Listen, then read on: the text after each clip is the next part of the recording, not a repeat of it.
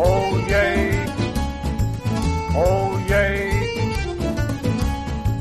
oh yay, oh yay, oh yay. Willkommen, bienvenue, welcome. No, this is not cabaret, it's Think About It, a podcast about the power of ideas and how language can change the world, with Uli Baer. What do you do when your college is at the center of a national controversy? How do you respond appropriately? Today I will be joined by Nicholas Whitaker. He's a rising senior at Harvard College and a student journalist with the Harvard Crimson. In this episode, he talks about the misconstrual of student demands against inviting speakers and the responsibility of institutions such as Harvard, but also other universities, in setting examples in equality, inclusion, and scientific rigor. So I'm really happy to be talking to you today, Nicholas. So Nicholas Whitaker, as I understand, you're a rising senior at Harvard College, correct? Yes, you're a philosophy major, a fantastic journalist. So I've really been so impressed with all the things you've written for the Crimson. So thank you for being on the podcast. And I'm really just interested in making sense a bit of the so-called controversies around speech on campus. And since you've written so well about it, I thought maybe you could say a little bit about your experience being a college student in this exciting 21st century. And so and we can sort of go back. Okay, that'd be great. I'd love to hear about that. Definitely.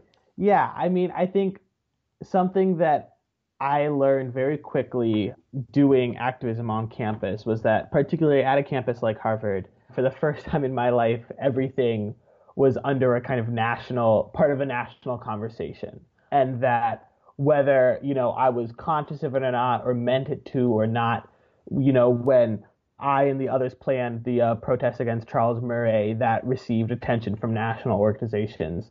And I guess that is kind of what I would say is like the fundamental kind of core of what my experience, being an activist and, a journalist at a university level has been, is that people from across the country are reading my articles, and the New York Times and NPR and the Boston Globe are writing articles about my protest. And that's exciting. It's definitely exciting, but it's also kind of a lot to take in, to realize for the first time that you're kind of a part of a national dialogue, and everything you do plays into perhaps national narratives and national discourses. And yeah, it's been a big shift. Right. So your platform is much bigger than just writing for maybe 10,000 college students who may pick up the paper on their way to class in the morning, but usually ignore you probably pretty much even writing something exciting for the Crimson.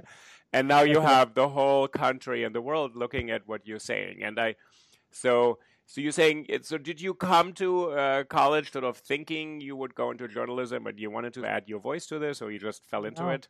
No, not at all. It's very interesting. I never intended to do journalism. I when I first got to school, I wasn't planning on doing philosophy, but I pretty quickly fell into it and decided that academia was the place for me.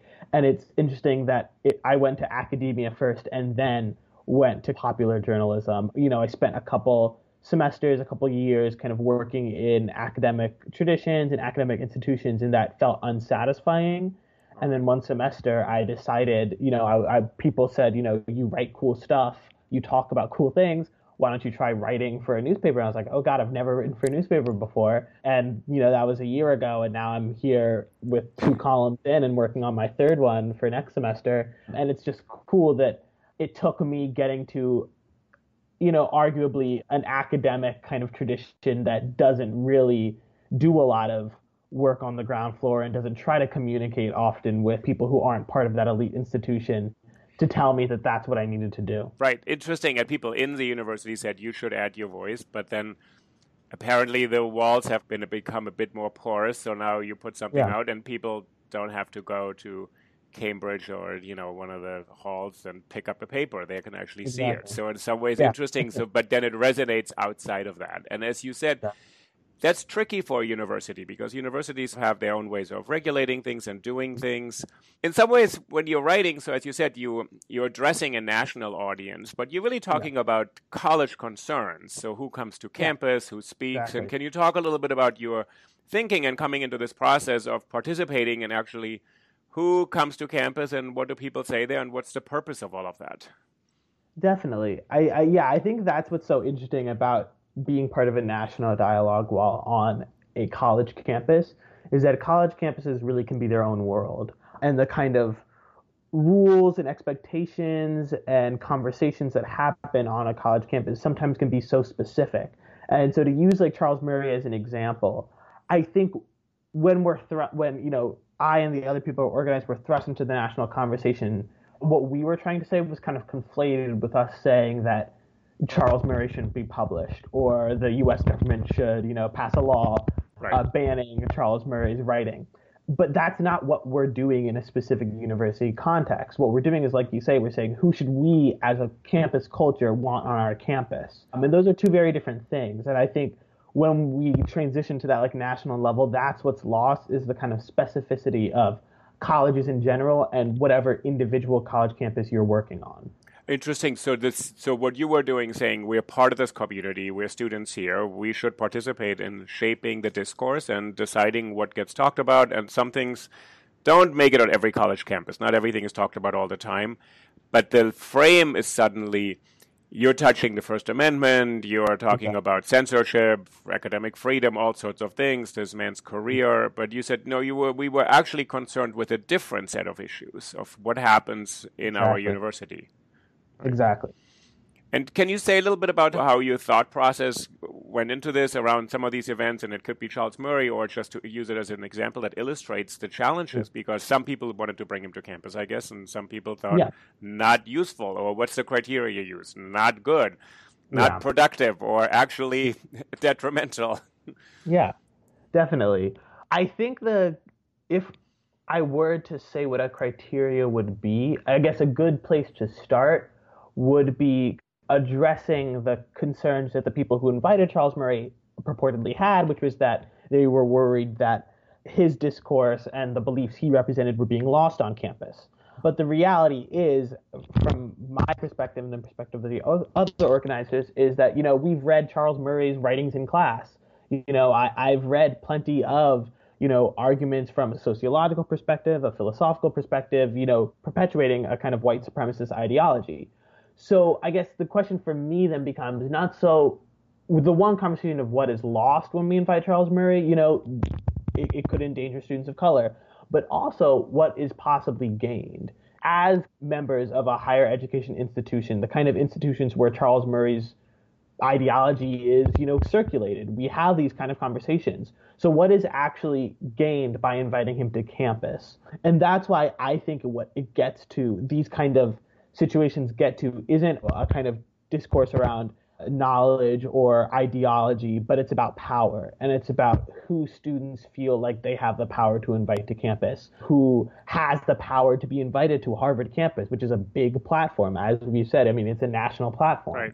So I think that's the real criteria we should be focused on. We should be understanding more that students, while, 20, 21 years old, have plenty left to learn, are still trying to do that kind of work, are still trying to be engaged in conversations. They aren't shutting themselves out. I think this, perspective of Harvard is kind of a bubble, while certainly true in some respects, also I think does cheapen the student experience, which legitimately is a chance, an opportunity, at least in my perspective, to try to learn. But then when it comes to someone who, the Southern Poverty Law Center has labeled a white supremacist, actually being on the same campus as you, seeing hundreds of students turn out to the event, that's a different thing than having a real honest discourse about ideology. Interesting. So let's break this down a bit. It's really interesting. So first of all, you're saying, I have read this. We have just debated these things. This is actually known. It's not that we had to invite him, and otherwise the Harvard students would have been deprived of this rare opportunity. They said and it's actually also been discussed, and in a way, the conclusion you have drawn by studying and looking at this is to say this does not only not add anything new and important, and there's a whole consideration of why do people have to give a lecture at any campus, because their work is available, it's fine, it adds something. But you're saying it actually does something that goes against what the university wants. So you touched on issues of safety for students of color. Can we go into that a little bit? How does it play out? So I think the way that works is, the fact is, and again, this is about the kind of stereotypes of Harvard, while we have this image of Harvard and, a lot of other schools like it as a kind of liberal bubble, the fact is it's pretty diverse ideologically.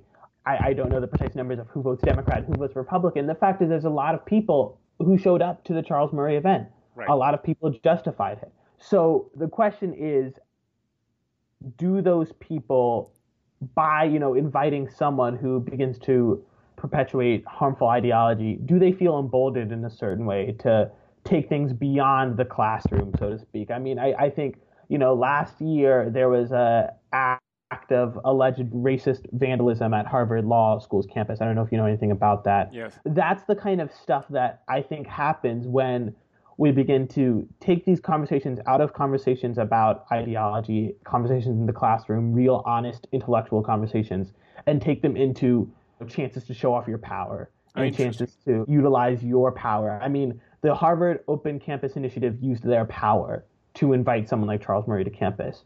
The students of color like myself who tried to organize against it weren't able to get anyone. We had wonderful, professors able to speak, but we were scrambling to find anyone who's able and willing to respond to Charles Murray because he has a lot of power. And why do you think that is? It's also about something is to say people just want to maybe go for the spectacle of it, or they don't even. But you're saying, but if hundreds of people show up, it gives a certain amount of gravitas to that event. And then you're saying you actually try to organize. So can you say something about that? Because, as you know, a lot of the campus controversies are kind of caricatures of there's the solitary conservative speaker, here are the agitating students. So when you say you organized, it sounds like, you have megaphones shouting everybody down. You bring about the end of discourse. But what does it mean to organize at this event? What's your aim then in doing something like that? Yeah, and I think this was the first conversation we had. As soon as we knew Charles Murray was coming, the members of the Black Caucus and the other organizers, we didn't even have to have a conversation that this shouldn't be happening and we should respond. The real question was how and what's useful. And so what we ended up doing is organizing a counter event. I mean, the Boston Globe talks about it a bit. We basically gathered 3 professors of sociology and race studies in a room across from the building where Charles Murray's event was held and invited students who wanted to attend that event, because keeping in mind that the Charles Murray event was purported to be about sociology and about kind of sociological analysis, not about white supremacy. And so what we offered as an alternative was, well, the fact is, whether or not they are explicitly talking about it, Charles Murray deals in white supremacist ideology. And we in this room aren't going to hide from that. We're going to talk about that openly. And can you explain that a bit more? And when Harvard invites him, you're saying it amplifies the volume of that message in very concrete ways. Yeah, I think what we're dealing with when we deal with someone like Charles Murray, and this isn't, he's not the only person, he's a very vocal one, but this is like a steadily growing strain of thought, is a kind of scientific racism, is a kind of, that fits into the kind of narrative right now about free speech and about quote unquote intellectual discourse, where the kind of people who are representing harmful ideology are doing so in a way now that's pitting themselves as the kind of champions of intellectual discourse and of freedom of rationality. I say that to say that Charles Murray resists labeling himself a white supremacist. He doesn't need to. Rather, what's going on is he's kind of saying, well, to be precise, in his book, The Bell Curve, he's arguing that it's possible that natural IQ could have a stake in the development and the prospects of individuals, and then proceeds to say that, it's possible that those IQ distributions could distribute around race and gender. Right. That's an idea that's been pretty soundly disproved by 99% of sociologists. Right. So Charles Murray doesn't have to, challenge them on a purely facts-based perspective. All he does in the book and all he has done since then is say, but there's a possibility. And you're not willing not wanting to talk about that possibility is you stifling free speech. When the fact is, that has been debated. It's just been debated to the end, I guess. Interesting. So you're saying it's like a settled opinion. We're done with that. We prove evolution is a theory that actually explains certain adaptive models and et cetera. So we've settled this, and you're saying he just keeps on floating this idea that let's open this up again. Yeah, exactly. And I think the evolution example is a great example because, like, the fact is, the way, science works is that it often isn't conclusive in that way. I mean, the theory of evolution is still a theory. Right. That said, universities don't invite, creationists. Harvard doesn't invite creationists to speak. Flat Earth kind of theorists aren't invited to campuses to speak.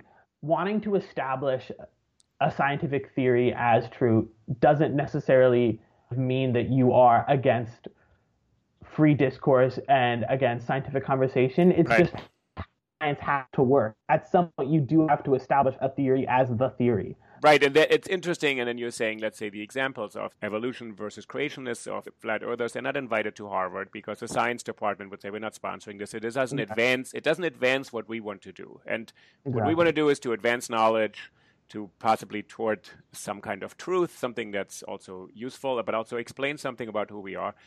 In the Murray example, it's a bit different because it's not just he's saying, well, it's possible that there's a correlation between IQ and personal achievement or something like that. He's saying, I want to float this idea, but this idea is not one that concerns dinosaurs and, finches and Darwin. This is something else. It is about people, and this is in a specific context of America. So you link this to an ideology that exactly, and that's why I think it's fundamentally about power. Because when you get into conversations about, I guess, with conversations about religious freedom, creationism versus evolution is a little more difficult example. But with the example of flat Earth theorists, that there's no power dynamics at play there. There's no kind of power gained by flat earthers asserting the flat Earth theory is correct. But there is power to be gained in asserting an ideology that feeds into white supremacist structures. And that's what's at play, I think. So it's odd in a way that a university would not even shrug and say, yeah, sorry, you can't come. You have some idea that's been settled, that's really been disproven, as you said. But if you come up with an idea that actually touches on the essential superiority of some people or the essential inferiority, we must have you here. Otherwise, we're in breach of some kind of amendment, which wouldn't apply to a private university in the same way, regardless. But so you're saying it's about power. So when you organized the event, did you want to bring attention to that, or did you think that should have been obvious to everybody? Yeah, I think we hoped that there would be two ways in which the power dynamic would be addressed. The first is that we paired the counter event with a group of students outside of the event urging students going into the Charles Murray event to join us. And we thought that was important because we thought it was important to kind of vocally establish counterpower, I guess, a kind of resistance in the student body to this other organization that was, vocally asserting yourself is important. And power often works by stamping down those kind of vocal resistances. But then I think there was another aspect of the power dynamic that was addressed just by having that kind of counter event that was a really cool and nuanced look at how institutions of privilege play into science and how a science is never neutral or apolitical. And that kind of conversation wasn't had in the Murray event. Interesting. And I think that's the kind of power that exists, is that when you have that power, you don't have to consider how that power plays into your quote-unquote objective science. But by taking a step back, we hoped our event was able to really address the dynamic between power and science, or power and intellectualism.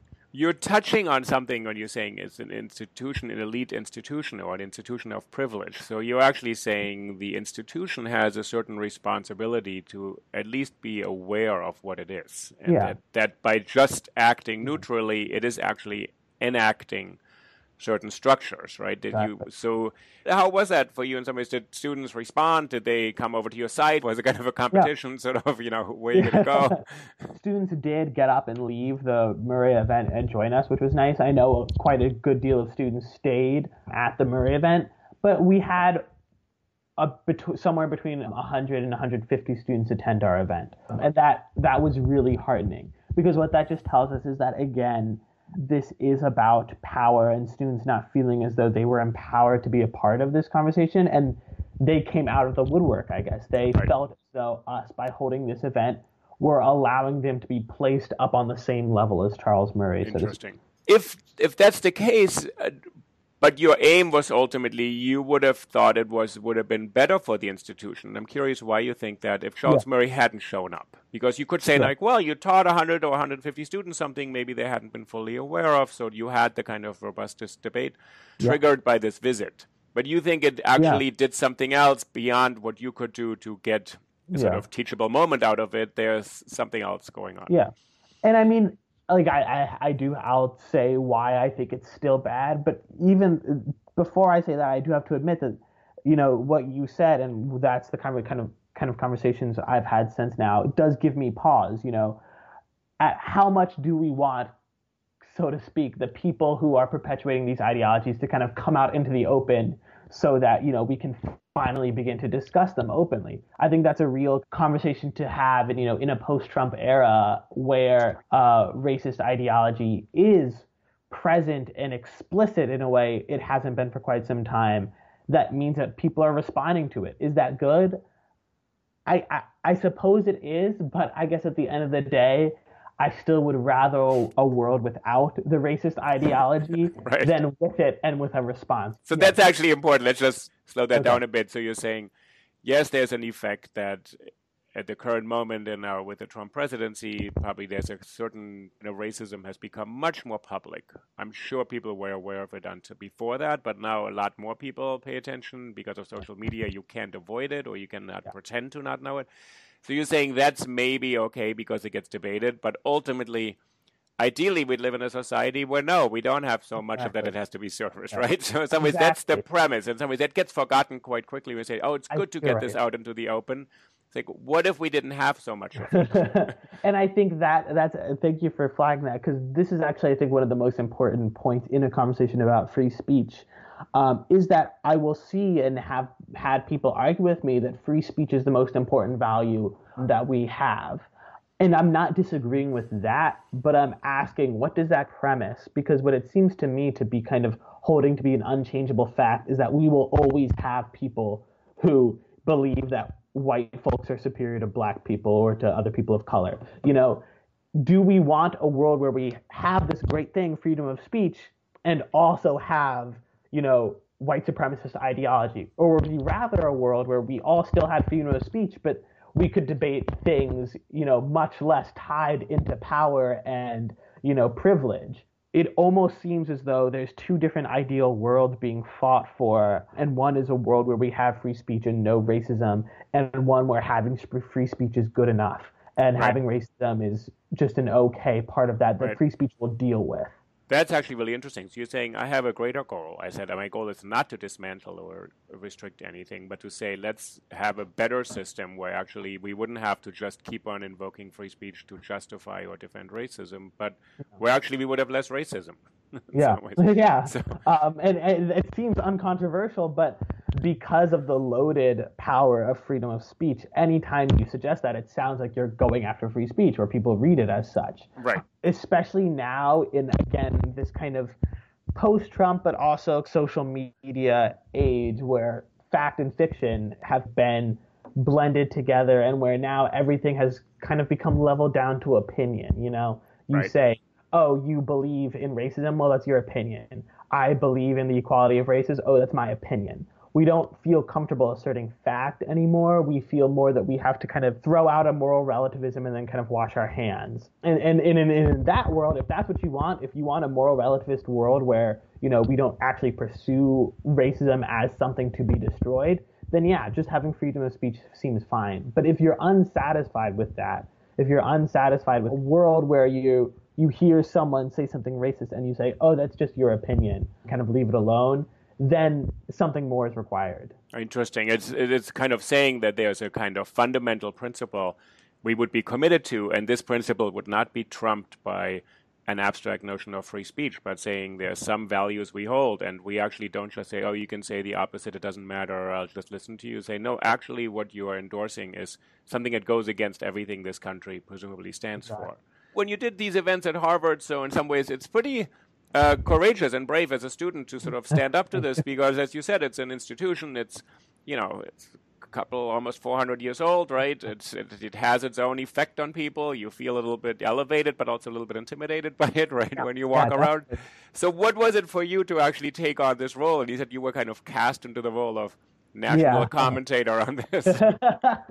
Yeah, it's definitely tough. I think it's primarily tough because, and I actually wrote an article about this, Salma and I did, about the tension of in-system work and not taking what the system gives you as enough. By that I mean, Salma and I work closely with a lot of the college administration. So just identify Salma for us, because people may not listen to both podcasts. So Salma's a good friend of mine who wrote my most recent Crimson column beside me, has organized a lot with me, was a undergraduate council representative with me. So we've been kind of thinking and working through these issues together. We feel sometimes as though like we have to make accommodations to the institution and the people in power, because doing that will help us get some real tangible benefits, right? I mean, for example, we've been working on trying to get Harvard a multicultural center.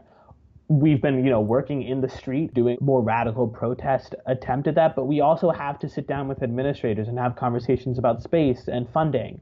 And so if we want to do that on the one hand, but on the other hand, we want to do things like the Charles Murray protest or write the things we write in the Crimson, then yeah, that kind of worries me sometimes. I'm kind of worried about having to do two things, vocalize what a lot of students are feeling and make them feel as though the kind of radical anger or shame or discomfort they feel is vocalized, but also trying to work within the institution. It's difficult.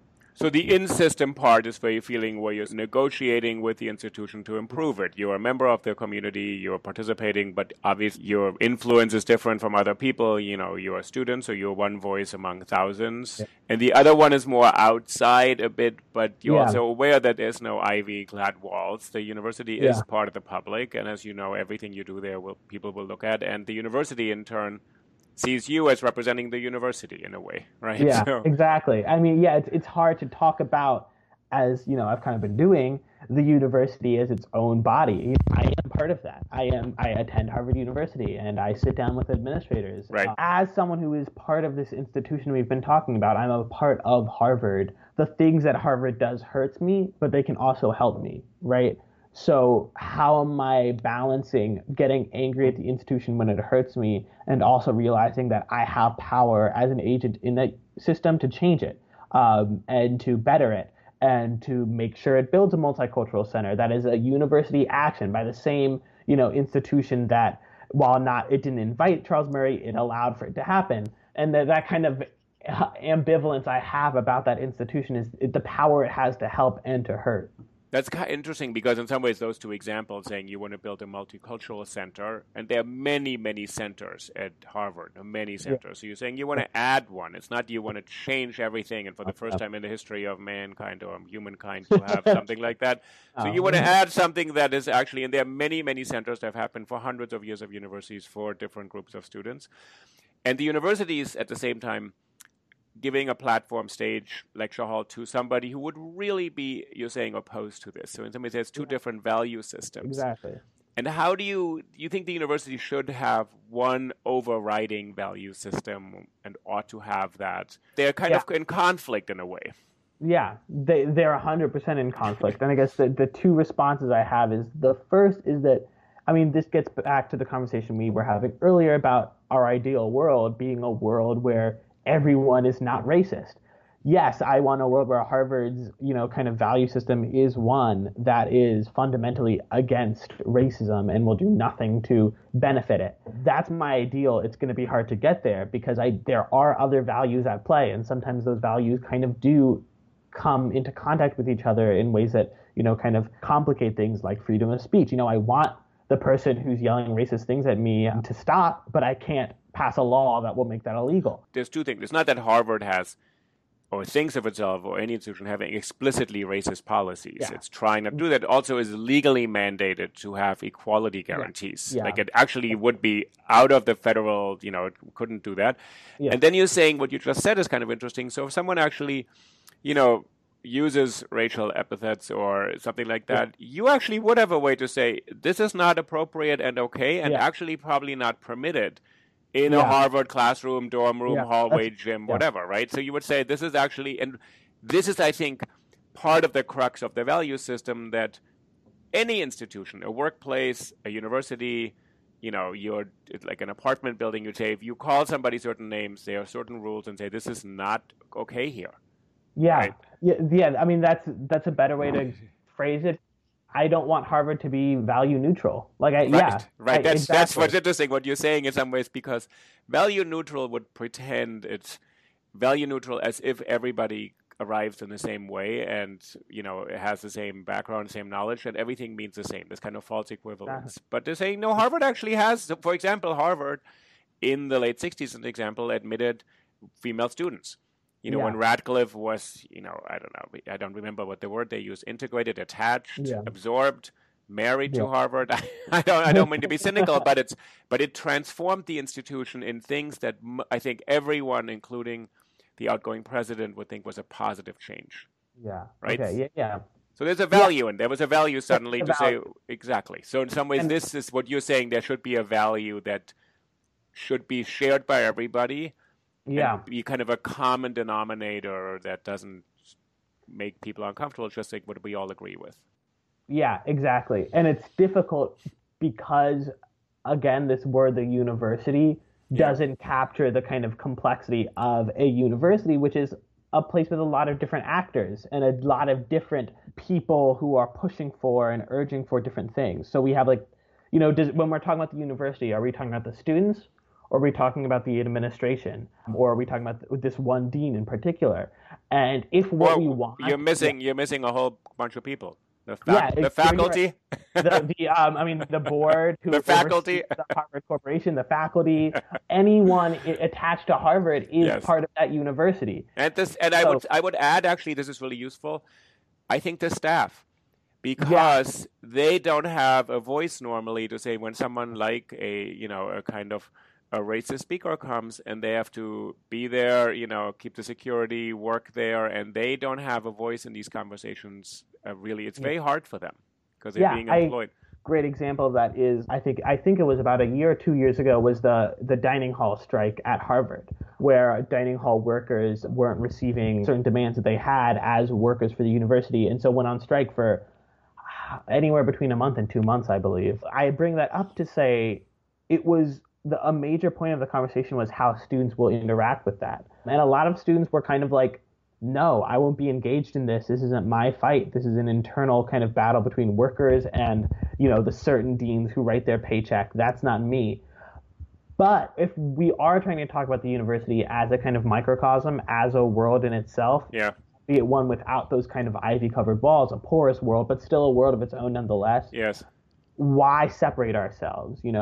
Isn't having a value system mean having a value system for everyone? So you're saying it's kind of a microcosm for society. So because even if I never take a public bus, I may or may not have a strong opinion on public transportation because it's a public good and they're public goods. So actually the dining hall being served for, if you're eating there, if you're participating, your tuition dollars or grant money is going to that, you're participating in a way.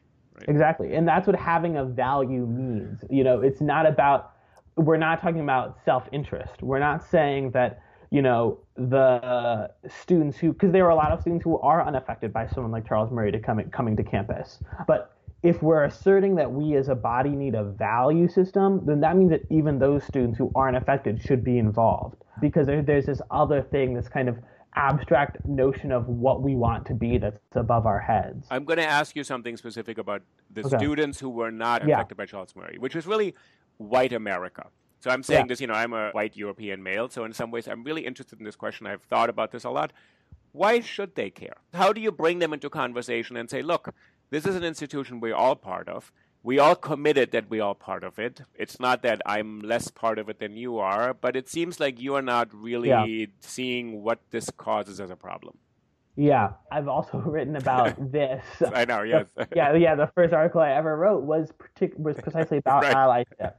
And it's this question of some people want to say, well, pragmatically, what we should be doing is arming those allies, as members of the fight, as people who are affected. We should be shifting the conversation away from, for example, the black and brown families that are being affected by Donald Trump's immigration ban and talk about our democratic institutions, which affect everyone. So the problem isn't that there's a sector of the population who's dying. The problem is that the kind of institutions that affect all of us are broken in a certain way, and we should all want to fix that. I don't like that. I don't think that's useful. I think when we are having a conversation about allyship and when we're trying to think how best to involve allies, I think we should take their position as allies seriously. We should, go back to that idea of a value system and say to those allies, my life being under attack is under threat. Is that the kind of world you want to live in? Not a world where you're under threat, but where other people are under threat and you don't care. Right. I think that's kind of the way that it should be framed, not, a kind of absorbing allies into the, victimized population, so to speak. Right. I see what you're saying. So it's not to appeal to some intersectional dimension and say you also are in some ways affected, but saying, no, there is a difference.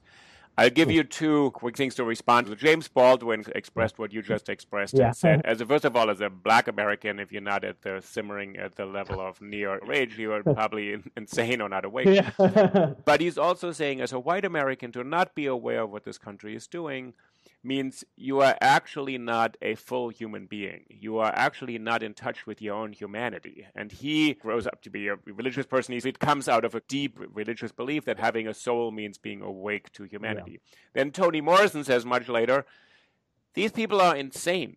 It's a level of insanity not to care what happens in this country, to just walk through this country and not pay attention to injustice is insanity, that they're mentally ill. And I sort of think the difference between Baldwin and Morrison, and that it's interesting because in some ways, what you're trying to do is to change an entire institution to reach your fellow students. You now have a platform through the Crimson and online so that people are paying attention, and the majority is in power in some ways. How do you address people? Yeah. So it's really interesting what you just said about allies, Yeah, I mean, I love Baldwin and Morrison. What, you're talking about is precisely what I was thinking through when I wrote that piece, was the fire next time. Yes. And what I love about Baldwin, and I love about that book in particular, but all of his writing, is that he really does try to recenter conversations about racism and white supremacy back in the allies or the perpetrators, back in, white America, to say, no, racism isn't a problem with black people. It's not. This is what I just wanted to hear when you said, so is Charles Murray, is he a problem for black students at Harvard? Yeah. You know what I mean? Like, wouldn't Baldwin say, he's not my problem. He is your problem. Yeah. And to not even make it about him and say, to have racism in an institution is... So Baldwin would have said, thank you, I own this already. Yeah. With the history of this country. I do not... it's your problem. So maybe this would be the distinction I would make. Mm-hmm. Charles Murray's coming to campus is the problem of black students because it's going to harm black students. Yes. Yeah. But the problem of white students is their apathy. That's what white students should be sitting with. Okay. If it were the case, as is not the case, but if it were the case that racism was just about a couple of bad apples, so to speak, was just, about certain people, believing certain things, but not about a nationwide or global system that absorbs all bystanders into its reach. If it was just about those individual people, and if Charles Murray was one of those people, for the white students to then not speak up, that would be their moral crisis. They wouldn't have to be concerned in the way black students are concerned with their well-being, with their safety, but they would have to be concerned with their own moral fault at not being outraged, at seeing other people. In my Crimson piece, I say I don't like the word empathy, and it really is about sympathy. It really is about being able to feel for other people and not center yourself, not make it all about your practical concerns, but it really is about your moral failure to not care about others. Right. Yeah. I'm listening to you. I'm also really aware of the irony that I'm asking you to explain this when you're saying it is not on me to explain this all the time. It is on you to do the work. It is on you to study this. It's on you to know the same history. It's a shared history. So I'm fully aware of it. I do want to say, I mean, I really applaud you for having, as I said, having had the courage to publish these things. And what has been the response for you as a student? Has it changed the way you think about yourself as a student? I think it really fundamentally has, because in some ways being quote unquote an activist or an advocate, whatever you want to say those words mean, is a full-time job for me, and it's not distinct from my being a student. And I think this is not just for this case for me, but for a lot of students of color or students from marginalized backgrounds at universities, is that my academic work is about white supremacy. I do art on campus, that's about white supremacy. Journalism is about white supremacy. It's all kind of subsumed under this project of me, a Black person, trying to respond to racist systems. I feel like I maybe have a lot more faith in students and student power and student, I don't even know how to say it, just kind of the strength of students than a lot of people. Students, especially students of color, are forced to handle the work that people decades older than them aren't doing. They should be taken seriously, and the concerns of students should be taken seriously, and the output of students, the journalistic output, the creative output, the academic output should be taken seriously. Being a student for people that are marginalized is life or death, and it's tied into their trying to find a way to exist in structures that are intended to dismantle them. So that has been my foremost change of heart, is believing in students, I guess. It's very powerful what you're saying also, that those two things are inseparable, your activism and your existence as a student and someone who is learning. Do you think there's a shift in this Trump era and from earlier student movement? Because what you're saying is that these students, what you do have, for example, which you didn't have, is social media and access, reach. Exactly. You're also now going up against other people who are using the same exact tools. Yeah. So it's not that, there's a simple, oh, this is all good. Yeah, no, I think the landscape has changed pretty drastically in a lot of different ways. I mean, I couldn't talk about them all, but some that jump to my mind is, I'm a philosophy student. I think theory is really important, and theory has become accessible in such an interesting way, and has become so, because of social media, and has become so formational to student activism. I just think about the way in which intersectionality as an academic concept has proliferated among student political discourse, and students are sharing posts detailing what it means to be intersectional that their friends studying economics and studying biology and studying computer science are reading and learning about. So I guess one major difference is that I don't want to use the word academic, but theoretical underpinnings of any kind of social justice movement have become widely accessible. And I think that's done a lot to motivate people, is that before maybe we would see protests led by people who had read Karl Marx, for example, or, people who had read Simone de Beauvoir, but, or Angela Davis and or Angela Davis, exactly. But now we have people who know Angela Davis, who've seen her quotes online, but have never picked up a book of hers in the streets. And that's pretty crazy, I think. Yeah. Yeah, that's pretty crazy. Is that a good thing, a bad thing, or is that just a different thing? That's a good question. I don't know. It's interesting. You can type in Audre Lorde and you'll get all the good quotes. I'm not sure if that's the work of really understanding and grasping what she tried to deconstruct, right? So you're saying that both needs to happen. Yeah, I think that's great, because then what we do is we see a kind of cheapening of the theory until we reach a point where freedom of speech, for example, has now lost kind of all its theoretical integrity and now means almost nothing, but is just a kind of response that can be thrown out, and people can throw out a quote from, whoever they like who has said the words freedom of speech together. They always quote a dissenting justice in 1919, which is always really interesting to me. That was a dissenting opinion, not even the ruling opinion. And that becomes... marketplace of ideas, those kind of words are tossed around and they don't mean anything they originally meant. Right. So I think of it in one way as a good thing, because it does mobilize, but it's a double-edged sword because it cheapens the theory. Right. I have a concluding question. Do you think you're going to continue doing this? You stepped down from the undergraduate council because you said it's really a very hard burden on students to do this kind of work. But do you think you'll continue to write or try to write for other platforms once the Crimson doesn't take your stuff anymore because you will have graduated at some point, right? Eventually. Yes, exactly. Yeah, definitely. I tend to go into academia. I intend to continue to think of these things on a theory level. And what writing for the Crimson has taught me is that has to be paired with popular writing. And that has to be paired with bringing the things that you're talking about in the Ivory Tower down to earth.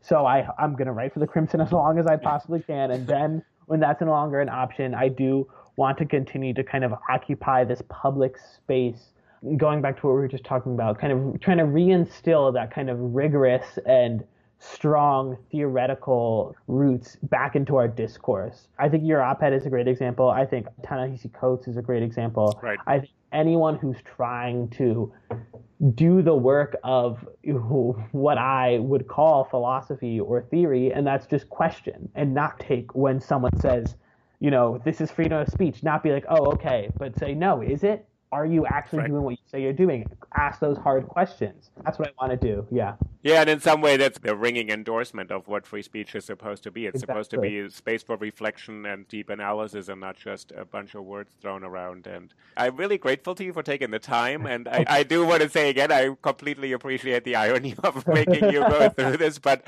I also, it's really fantastic talking to you, and I want to commend you for actually improving an institution that I have dearly loved and benefited from so much. And I do think if Emerson Hall will be a greater place because you will have studied there. So that's really good. I really appreciate that. Thank you. And this is a wonderful opportunity. Okay. I'm so happy to talk about these things. Thank you. Absolutely. Okay. Take care. Thanks so much, Nicholas. Take care. Bye. Bye.